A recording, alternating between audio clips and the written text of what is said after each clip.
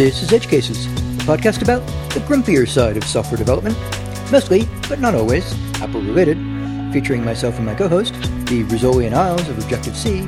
I'm Andrew Pontius. And I'm Wolf French. This is episode 46. It's Saturday, April 20th, 2013, and our topic this week is auto layout. Oh, you totally stole my topic. Yeah, I was figuring I might have, because you did have that thing today where you tweeted about, oh, hey, I want to get that yeah. What was it, the sample project. Right. Peter Ammon did his word play, not to be confused with words play. Or my friends at Standalone Software have an app that is for the iOS. That's also right. It's similar to what's that? Words with Friends. That's it. But theirs isn't evil. Well, this is, as our audience may already know, we don't tell each other what our podcast topics are going to be ahead of time. And so this is one of the potential outcomes of that, is that we steal each other's topics. All right, so let's start off by saying that there is going to be Package Maker follow-up to the last week's episode. Yeah, I got a surprisingly hot topic. A lot of feedback on that one. Well, some of it was because we were wrong about certain things, which, obviously we should thus lace all our podcasts with wrong information, which I think we kind of do anyway. Yeah, I know. It doesn't always work to do that. But we will talk about that next week. Wolf and I have discussed that. We'll do it next week. Okay, so why did I steal this topic from Wolf, then? That's how we're going to start off. So I am approaching... So, Wolf, have you used this in production projects, then? Has anything actually hit the wire that I'd use auto layout for? Not yet, but I've been using it extensively. Well, it's right, and it's a problem because it's only on iOS 6 and above. Right. So that really makes it, for a lot of commercial projects, that makes it less than really tempting to use yet. I guess on OS 10 it's 10.7 and 10.8. Right. So that goes back a little bit. Although I would say, at this point, I would say if you were, kind of the usual range to support, I would say for OS 10 would probably go back to OS 10.6 because they've been releasing more frequently, which means that you don't get as much bang for your buck by saying, well, hey, I go back all the way back to 10.7. Well, 10.7 is only a year old, so you're not 2 years old now. Mm-hmm. So even then, maybe you don't want to do it quite yet. So why would I do it? Well, and also, so I have actually not even touched it since before I started researching this topic.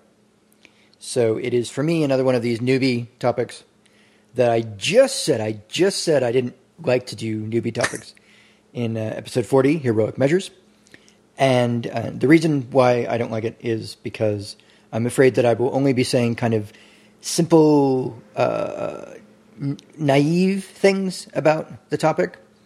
And I think that episode 22, the nibs and zibs and storyboards, oh my, kind of proved that, because I never really did say all that much about storyboards that I thought really was kind of unique to the topic. And so, we got this post that I found afterwards, but which had actually been posted beforehand on toxicsoftware.com, Schwa's blog, UI storyboard issues, which is in the show notes of one of the later episodes, where he kind of said more things that were interesting to me than any of what I said in the entire episode. So I don't just want episodes where I'm kind of giving people information. I want episodes that I will find enjoyable and interesting. So why go through this? Well, to a certain degree, we're kind of starved for choice, which is probably one reason why we both wanted to do this topic ourselves. There are only so many broad Cocoa technologies that exist and that I'm interested in and that we haven't covered already. And that list will continue to shrink as we cover them until Apple introduces more topics, which presumably they will. And if I waited until I used it in production, that would probably be a long way away. So Wolf actually, in many ways, better suited to giving this talk than I am. I think this might be the case where again, we do what I have been kind of thinking that we might try to do, is sort of have both of us do the same topic, one right after the other. That might be an interesting way to go. I'll get all the good stuff first, though. So of course. Yeah. You get your cherry pick. So I'm going to try to make this a little better by doing a couple of things differently. One, I bought a book. I don't normally buy books to introduce myself to topics. I normally will just power through, Apple's documentation and sample projects and other people's sample projects on Git and Stack Overflow for problems. But I decided to go this route due to the number of complaints I saw on Twitter about the difficulty of using auto layout and interface builder. Yeah. A lot of people are talking about those problems. I will also be talking about those problems. So I decided to sort of see someone else's perspective on it. And the book I got, I've heard about it for a little while now, is called iOS Auto Layout Demystified by Erica Sadin. Mm-hmm. And I'm not sure that that's how you pronounce her last name. I only found one audio interview, and it could be wrong because, she might just not have gotten around to correcting the person's pronunciation, but we'll go with that. And the second thing I wanted to do to make this better than your average newbie topic title is I wanted to apply this to a scenario in the project I work on at work. And I'll tell you how that goes, how that went at the end of the episode. So I was a little worried with if I went through this book from Erica Sadin that I would be sort of mining it for the interesting stuff and saying those on air, and so then I would make it so that other people didn't need to buy the book anymore. And it's possible. Now I thwarted that particular worry by not actually having the time to finish the book.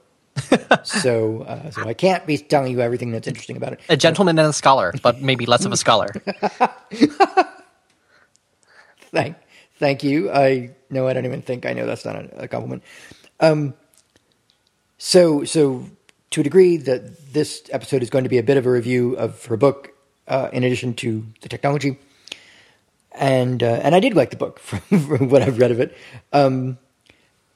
Now I mean this as a compliment when I say that her writing reads like longer versions of Apple's documentation. So if you read through Apple's documentation, they tend to be extremely simple phrasing. They're not very dense or hard to understand. They really explain things in a very simple way, and it's good. I like Apple's documentation for what it's worth, but because it's always so short, because they always keep it so high level, it's often hard to. Well, they never really go into the kind of gotchas that you really need to know to actually use the technology. Mm-hmm. So the nice thing about this book was that it was both clearly said what the technologies were, how to use them, but then it also went into the problems, and also went into some suggestions from the author herself, sometimes contrary to Apple's policies. So I really did like that. I really thought that the voice there was something that I could trust. And also it was nice that it was a little bit of quirkiness in there as well. So she's not as dour as we are, but her sense of whimsy would be a good match if we were ever to think about bringing her on for an interview on the podcast. But, of course, since we're not an interview podcast, that's almost certainly not going to happen, but I could see it. Okay, so what is auto layout? Well, it's a replacement for springs and struts. Period. Okay, so there's more to it than that. It's a more complicated replacement. So instead of doing very simple relationships between views and their superviews, now you can set up relationships between views and virtually any other view and multiple relationships at the same time. And so there's just a lot of promise, a lot of things you can do here that before you would have to do in code. Now, the example that I put together in my code, and then I'll talk about now, is a stoplight, a very simple and very stupid stoplight sample application. So let's say you have three views. You have squares of red, yellow, green. And they're arranged. Actually, you know what? I should have arranged it top to bottom, shouldn't I? In any case, I arranged them left to right. And so what I wanted to do is I say, okay, the rules for this are that they are a fixed amount of space apart from each other and apart from the edges of the window. And if they grow in size, they're fixed proportions. So they're always a square. So they're a bigger square or a smaller square. And but if the window is resized such that it's too narrow, they won't overlap the screen, overlap the window. They won't go off screen. You won't be able to make them any shorter than a certain amount. And so that was an interesting set of constraints to go with. And of course you can't do it all and they're also centered vertically. Now, the vertical centered part you can do with springs and struts, but the rest of it you can't, because you can't associate one view with another view like that. Okay. So, and it's also true if you say, well, they're going to be arranged horizontally such that they take up all available space, then each one of those views, each one of those colored views, depends for what its size is going to be on the size of the other views as well.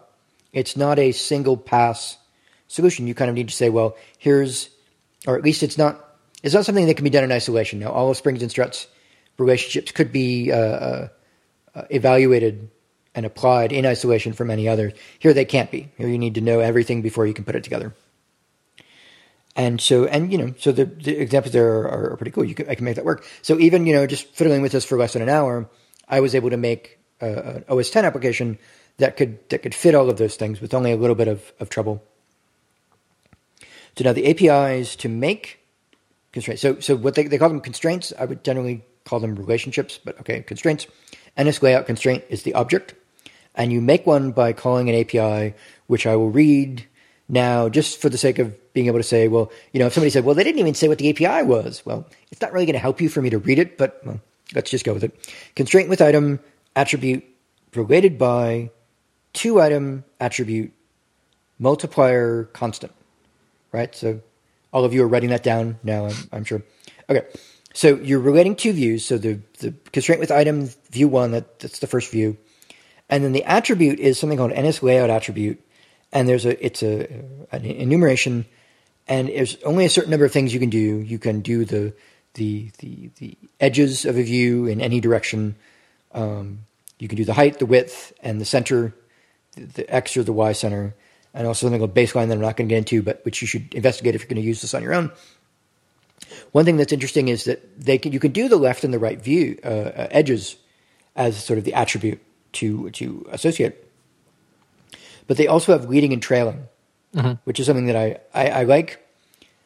I'm glad they added it in. It makes sense. And this is probably, at least one of the reasons why they said, let's do a whole new API. Because it would have been hard to cram this into the old API. So what that is it goes the direction that you read it in. So in Arabic, it would be reading from right to left, and in America, you'd be doing left to right. I don't know what other cultures use right to left. Yeah, I'm not sure myself. I think there might be. I'm sure there's something, but in any case, so it makes it more flexible. If you use left leading and trailing, you can get all that for free.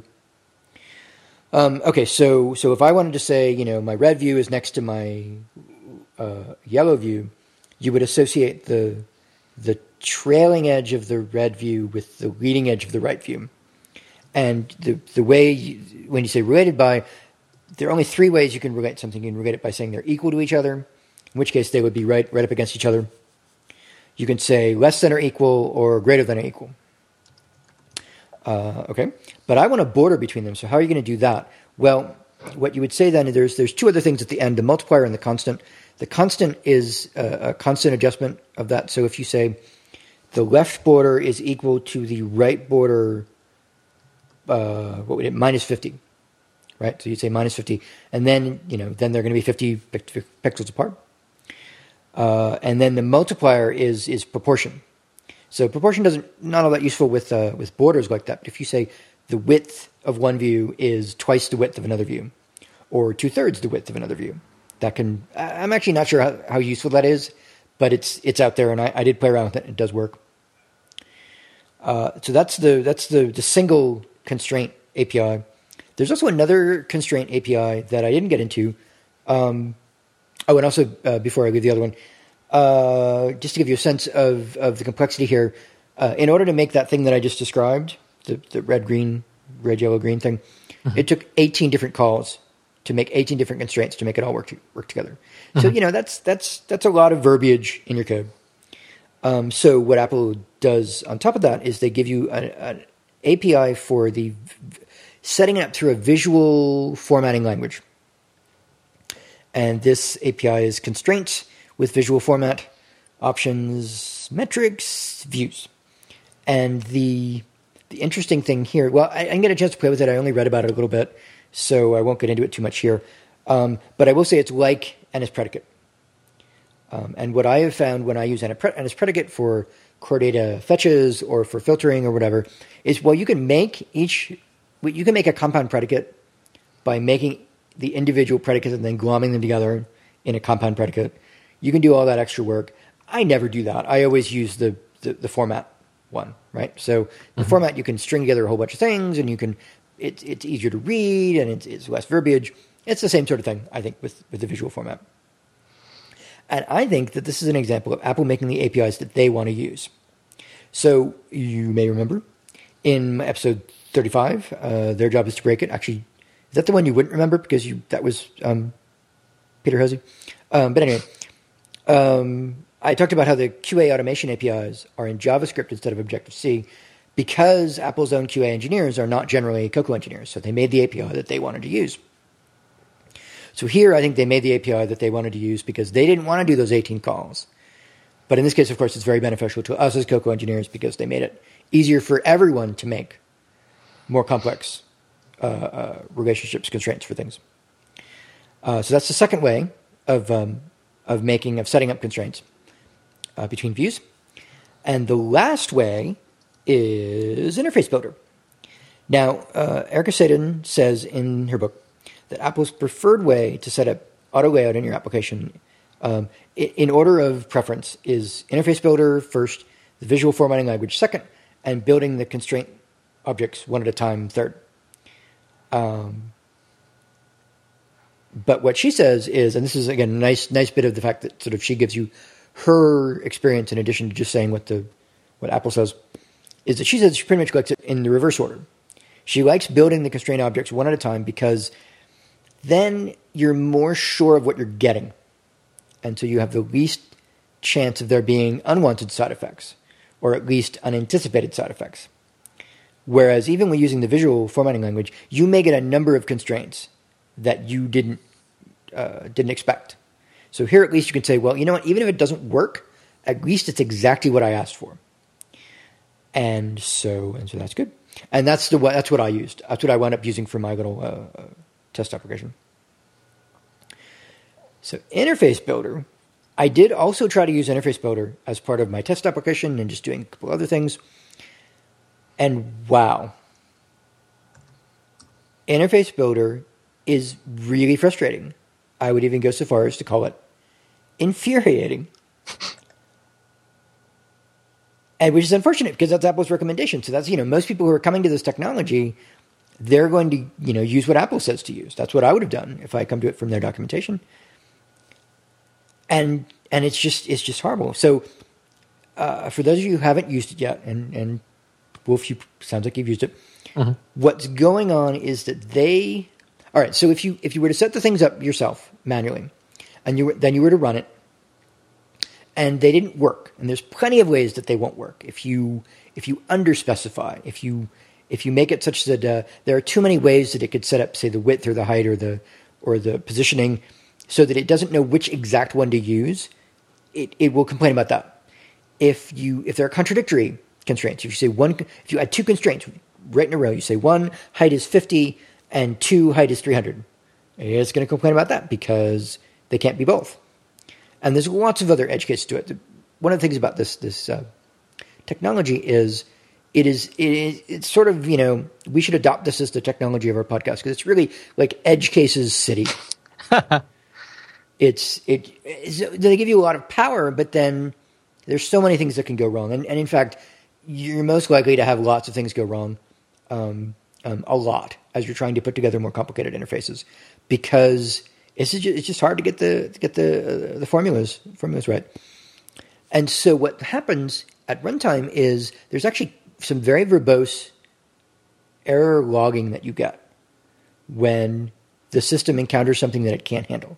So it may tell you that there are two constraints that are in opposition to each other or in conflict with each other. And then what it does is it says, okay, one of these is just going to go away, and we're just going to pick one to make it go away. But they tell you in the logs, so that's good. They don't always tell you everything. So for example, there was one, there's quite a few cases where if you set up bad constraints, in a way that there's no reasonable way to satisfy them. An unreasonable way to satisfy them might be to set the view's height and width to 0. And so your views disappear. And so they won't tell you about that. So there are still some things. I would have appreciated, I would have recommended if that views by default, that they consider making a view's height or width 0 to be also a conflict. And to continue throwing away constraints until it wouldn't do that. That would have been much nicer. That might even be worth a bug, actually, because that's a bug that they might actually do something about. But okay, so if you set up the constraints yourself and then you run it, kind of it's this debugging log. It's this error handling of it that really tells you a lot of what you're going to need to know to fix it, or at least to know what's going on. Of course, they can't necessarily fix it for you because they don't know what you meant, but because they're not trying to read your mind. But they will give you concrete information about what's going on. But Interface Builder doesn't do that. What Interface Builder does is they say, well, we don't want to show you a wizard. We don't want you to do what you do in code, which is set up all the constraints, and then after you're done setting up the constraints, run it and show you what happens afterwards. Instead, they make it such that every time you enter a constraint, it is normalized with everything they already know about the view, such that those views in that window or that view will always be properly set up for constraints. But that's a problem because you may be in the middle of building up something with several pieces, and each intermediate step may either break things or may require Interface Builder, if it's trying to make things right again, to basically undo what you just did or do some other thing on top of that, which isn't what you want. And it's just, even just spending an hour on this, I was totally frustrated. Even this stupid little example, I was totally frustrated by the fact that I couldn't get from A to B or A to B to C. I couldn't get from A to G, let's say. Because each time, at B, they would fuck up what I wanted to do. At C, they would screw it up.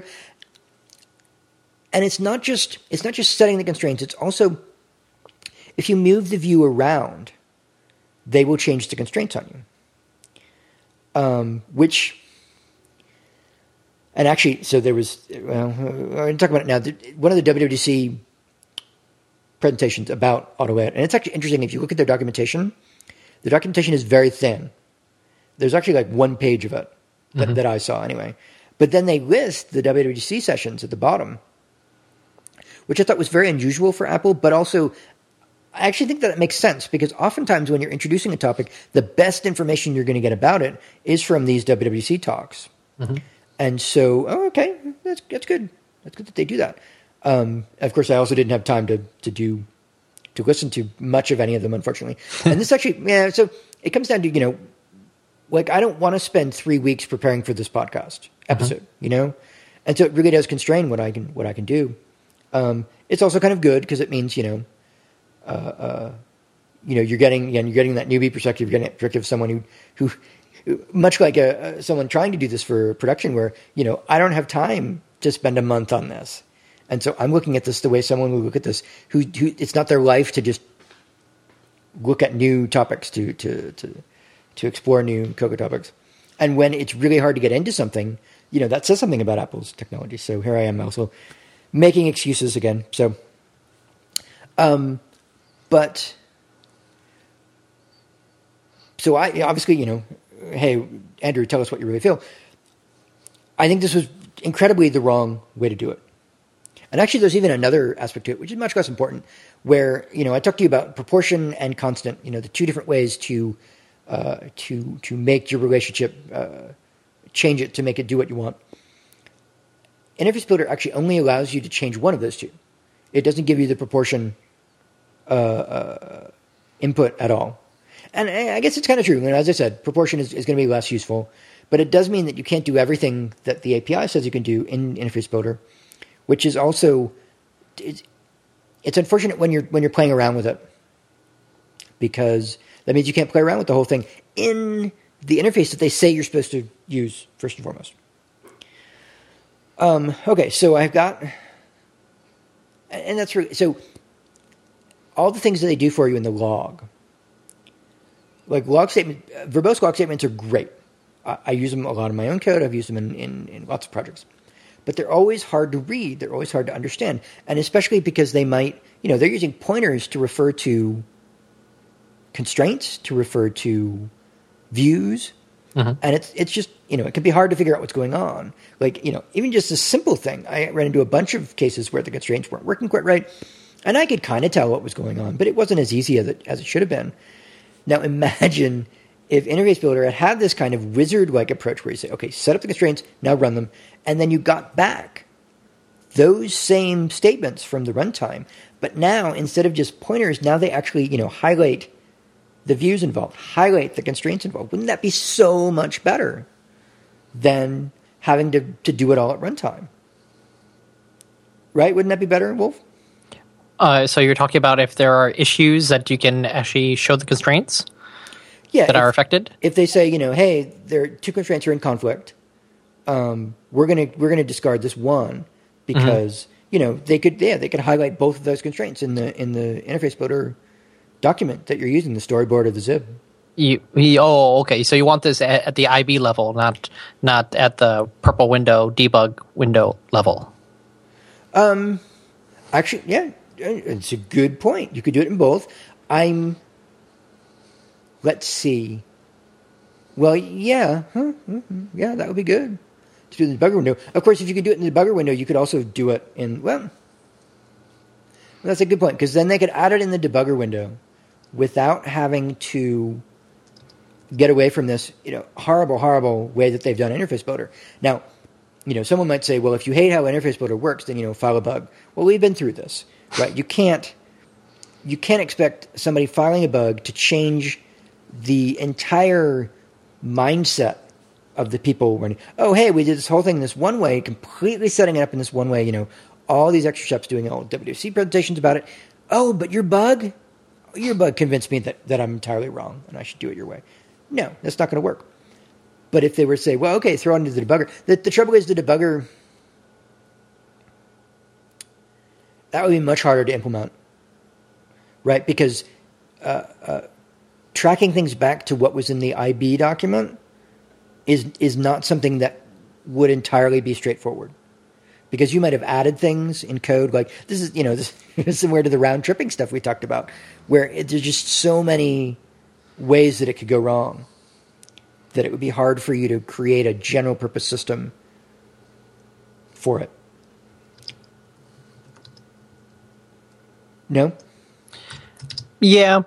One thing about IB is that, is my understanding, basically all my auto layout experience has been from the code perspective, because for a variety of reasons, but one of which is that IB, I guess I still call it IB, although I really should refer to it as like the interface builder portion, the interface editor portion of Xcode now. So that was what was interesting is in Erica Saden's book, she still did refer to it as interface builder. Okay, I'll just call it IB. And I do wonder what people are thinking when they hear that, when they've never actually had a separate thing. And I don't know what Apple does in their stuff.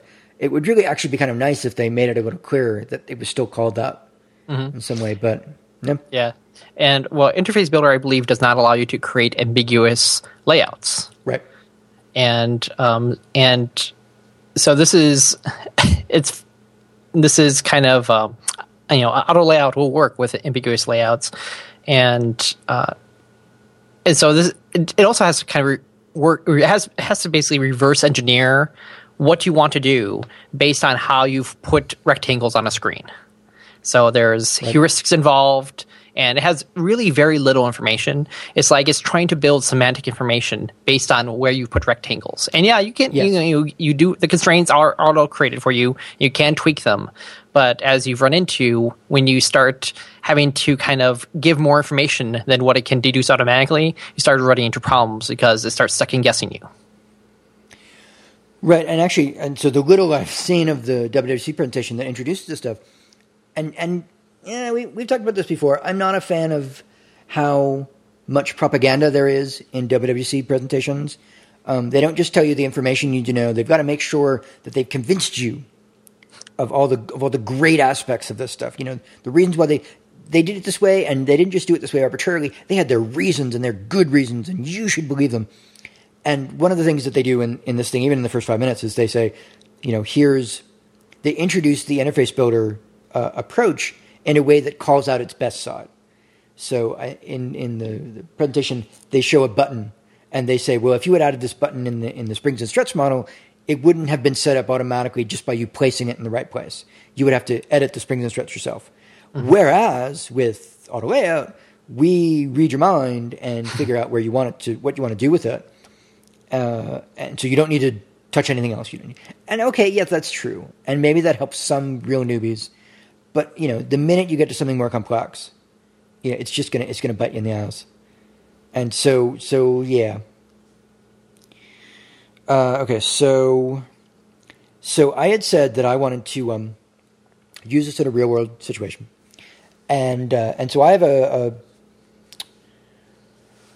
a view in the iOS application I'm working on, which I'm not going to go through too many details. I'm going to talk about it in general purpose terms, but it's kind of a control panel, and there are views stacked up vertically, controls, that some of these controls can change their height. And the other views need to scooch down in response to this. They also need to. There's also if a keyboard shows up, they need to scooch up. They need to. The view needs to compress as much as it can. But then after a point, it has to stop compressing because you've reached the minimum sizes of some of your controls, and so then you need to say, well, this is going to be bigger than your available space. And so the content view, this is all in a scroll view, then the content view is going to become bigger than that, so you have to scroll up and down. This is all very standard behavior in iOS applications, but you can't do it in springs and struts because you can't relate views to other views. And so what I wound up doing with this in the initial implementation was I turned off auto resizing completely. And I just had I laid out the views myself. And this involved sort of saying, well, I have this one view that is all of the layout for all these views. And so if you need any of the views to change their size, you know, you call this, and then it will recalculate everything. Now, you need to do it like that, because in iOS, and also on Mac anymore, you only have one shot at changing the frame of something generally. These days. Now, it didn't used to be that way. It used to be you could have springs and struts handle, say, the width, if the width is always, you know, tied to the view, and then you just edit, you know, you just add a few more changes to things, and then you're done. But you can't do that anymore because of core animation. Because core animation in certain places relies on the fact that you're setting these values in a particular call somewhere, and then they pull those calls out and make those changes for you in an animated fashion. So especially when like a keyboard shows up. Actually, I'm not sure if keyboard is the one. Rotation is the one that I find happens a lot in it. You really, you know, in that sort of it's not called this, but like will change orientation, whatever. You know, you should get a shot to say, okay, here's the new value for my views. And they'll animate them for you. But if you do two of them in a row, you know what happens, Wolf? You probably do. When you do two in a row, two changes. Last right wins, right? Well, the first one is made, which is why I actually think it's actually kind of interesting how complex it is. The first change is made, but it's made immediately. Oh, okay. And only the second change or the last change, if you make three changes, they're all made immediately. The first two are made immediately. The last one is animated. Yeah, I think I remember seeing that behavior when I had a bug, yeah. Right. So really, you're like, oh, you know, so if you have like all those places in your code, if you have a complex code base where various pieces of the code want to make changes, well, you can't have that. You've got to concentrate it all into one place and make sure it only ever happens once. And so the nice thing about auto layout, as far as I see it, is if you could say that auto layout, do all these changes for me, then you don't have to worry about doing it in a whole bunch of places in your code. You can delegate that to auto layout and have it do all of those things for you. But it turns out, so I didn't have that much time when I finally got to, okay, hey, I'm going to try this out. And I was just so intimidated by the interface builder that I was just not willing to screw around with it, basically, on the screen, because it was just too many chances that I would just get very frustrated with it and not do it. Now, what I would probably do, it sounds like this is what you're doing as well, is what I would probably do is I would have done it in code, which would take a lot longer, right? Because what you really want to do is you just want to tweak it. You just want to tweak it in an interface builder. No, you can't do that. You got to set it up in code. Okay, if I'd set it up in code, that probably would have worked. But you know what? I already have code that works. Why should I use auto layout when, why should I switch to a new technology which doesn't even operate on all of the, versions of the OS that I want when I've already figured out how to do this in a way that works otherwise. So it's just very, very frustrating that interface builder they just went the wrong way on this approach. And, so actually one thing that was in Sadin's book was she said, people will set up an outlet with like some sort of NS array where you just throw all your constraints in that. And the NS array is like, it's a constraints array. There's some special thing. The constraints array is like something you put an outlet to and you say to delete. So you set up all the views in Interface Builder because it's the visual way to do it. There really isn't any other great way to do that visually. But then you have to work around Xcode being bad in your code as the first thing you do. The first thing you do is you have to throw away everything that Xcode did for you in order to make the thing work. And it's just, it just kills me that's the way they started with it. And it's got to be retarding the adoption of auto layout, or at least making people say, well, no, I'm not gonna. Oh yeah, have you looked at the auto layout tag on Stack Overflow? No, I haven't done it yet. Oh, it's amazing how many questions there are with no answers. Oh yeah, it's just like it seems like there's a lot more people asking questions than there are people with answers. So the ones who would normally be able to do the answers are just staying away. Yeah, I don't know if they're staying away or if they just haven't picked it up yet or whatever. Yeah. But yeah, but it's and this comes back to a lot of the things I've said about Xcode. Like they decided that they were going to make things simple, and I've got big quotes going on in my hands here. Title that we're not going to give you a wizard because a wizard is an indication of too complex code, Windows UI, blah blah blah blah.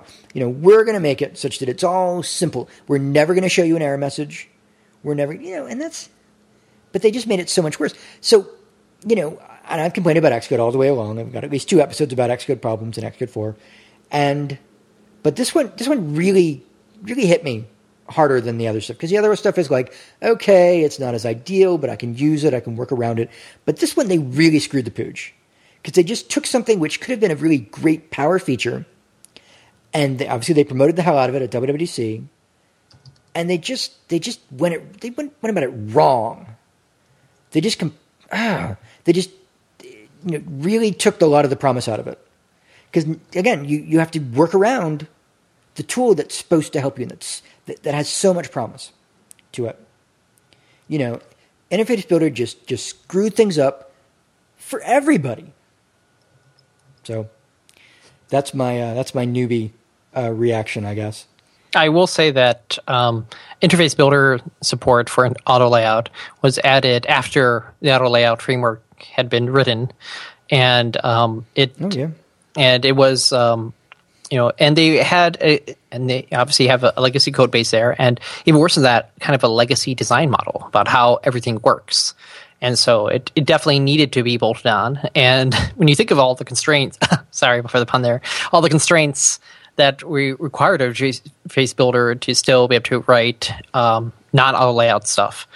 And to add this functionality, auto layout is, what does Interface Builder do? It's like a big thrust of it is to lay out stuff, and to fundamentally change how that works. You're basically talking about kind of basically a rewrite where how you represent this information is like rectangles on a screen isn't good enough. That you kind of have to have this deep semantic representation, and you can't do that with rectangles on a screen. So what we're doing is we're doing it in code now. I do like, however, rectangles on a string. I do like that.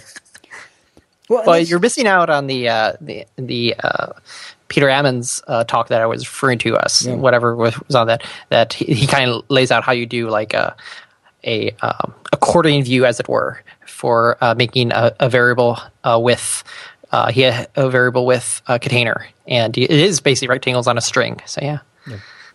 There are three. There are three talks. Mm-hmm. Is it that like the advanced one? That's mastering, I believe. Yeah. Which makes sense. And yes, I will read that or listen to that.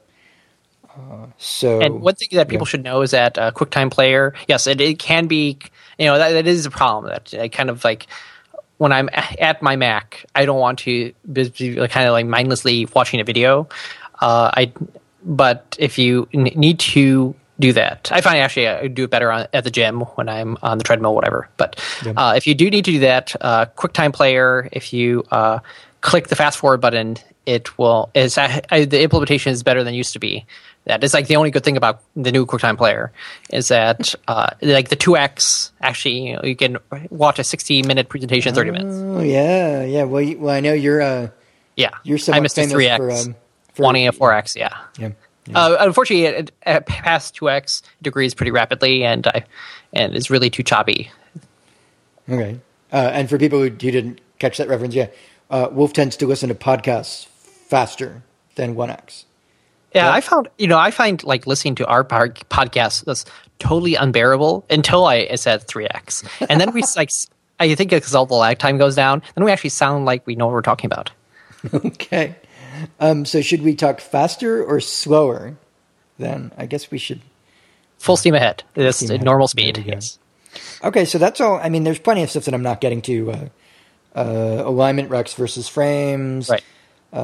Content hugging priority, content compression resistance priority, lots of good stuff that that will help you get to what you need to get done. But I think that'll be it for me for now. So it sounds like basically a thumbs up on the book. Thumbs up on the book. I actually got it from Amazon. I'll put a link in the show notes where it's cheaper for what that's worth than on iTunes. And so. But of course, obviously, I didn't finish it yet. I mean, possibly the last chapter will be, really bad, but I don't think so. And there's also some debugging stuff that I didn't get to that hopefully will again be interesting to go through. Mm-hmm. Thumbs up for the book. Thumbs down for Interface Builder. But in terms of imagine auto layout shipped with no Interface Builder story whatsoever. Now the question is it worth the complexity? As you mentioned, at the end of the day, you have strings of struts, or you have your own custom layout code, and layout code tends to be so terrible. So it's like probably the only thing worse is like graphics code, which is kind of its own form of layout. Yeah, but it's just like just reams of stuff that you look at like, oh my god, I gotta plow into this. And every last thing has to have a variable name, and it's like it's like the assembly of like normal programmers. Like it seems like there's so much code to get so little done. Yeah. But one thing about AutoLayout is that it gives you the kind of the higher semantics of how things lay out, especially with the ASCII art type stuff. I mean, ASCII art has its own limitations, but so you can work at basically a slightly higher level. Still, like as you mentioned, she had like 17 constraints in order to do what you want to do, and it's just it's like, but at the end of the day, I mean, that's really what needs to be done to explain all this stuff, and Well, so I would say that auto layout still would actually, if it had no interface builder story whatsoever, that actually might be better story, because then people wouldn't even. Again, I don't know why I've been using this phrase so often, but again, attractive nuisance. People say, "Oh, let's use interface builder for this," and when they're kind of rightfully so, because Apple's trumpeting it, and that was the way to go about doing these things. But I'd say you should stay away from it. Yes, well, and it's interesting because. One thing I found when I was trying to do it by hand was that just creating a view with a frame gives it constraints unless you turn that off. There's like a something here. You have to turn off translates auto resizing mask into constraints. Mm-hmm. Like if you don't turn that off, and then it'll create these sort of auto sizing constraints for you, which was very confusing when I started off. Like, hey, why is it doing that? But that's kind of what you would get, I think, with setting up an interface builder with Springs and Struts model, and then adding your own stuff later to it. So you still have to get rid of some things, I think. Mm-hmm. But yeah, again, that would be. I mean, what you're mentioning is also the case. Like, people talk about how well integrated Apple is, and I actually think that's been overblown, because there really isn't as much talking between teams at Apple as you would think there would be, with hardware and software being integrated the way it is. Mm-hmm. And there's lots of cases where you can just see that things didn't get worked on together. And then in this case, okay, the politics, whatever, they didn't get to it, but that's really pretty appalling state of affairs that they couldn't get those two teams working together like that. Like, they should have been working hand in glove from day one to get this thing out, because it's important. It was important to do this. It's important to have this capability for variable size iOS screens for different new models. This should have been top of the priority list, or at least towards the very top, and yet they couldn't put it together. Yes, it seems to be kind of a fallout of both the small team size that Apple has and also kind of the crushing deadlines. Yeah, exactly. Yeah, and so yeah. I'll be interested in other people's stories. Maybe we'll get some feedback on this too. I'm sure I said some things that were probably wrong. So maybe that'll be like that'll be the honey to attract the bees, flies, whatever. Anyway, alrighty. So please visit our website, edgecasesshow.com, all one word, for show notes, a link to our podcast on iTunes, and more. Now, I don't know if Wolf, have you listened to the Accidental Tech Podcast? I have. With Siracusa and Marco and Casey Liss. Now, they have a song at the end that someone recorded for them, and the song spells out their Twitter names. Mm-hmm. We will never do that.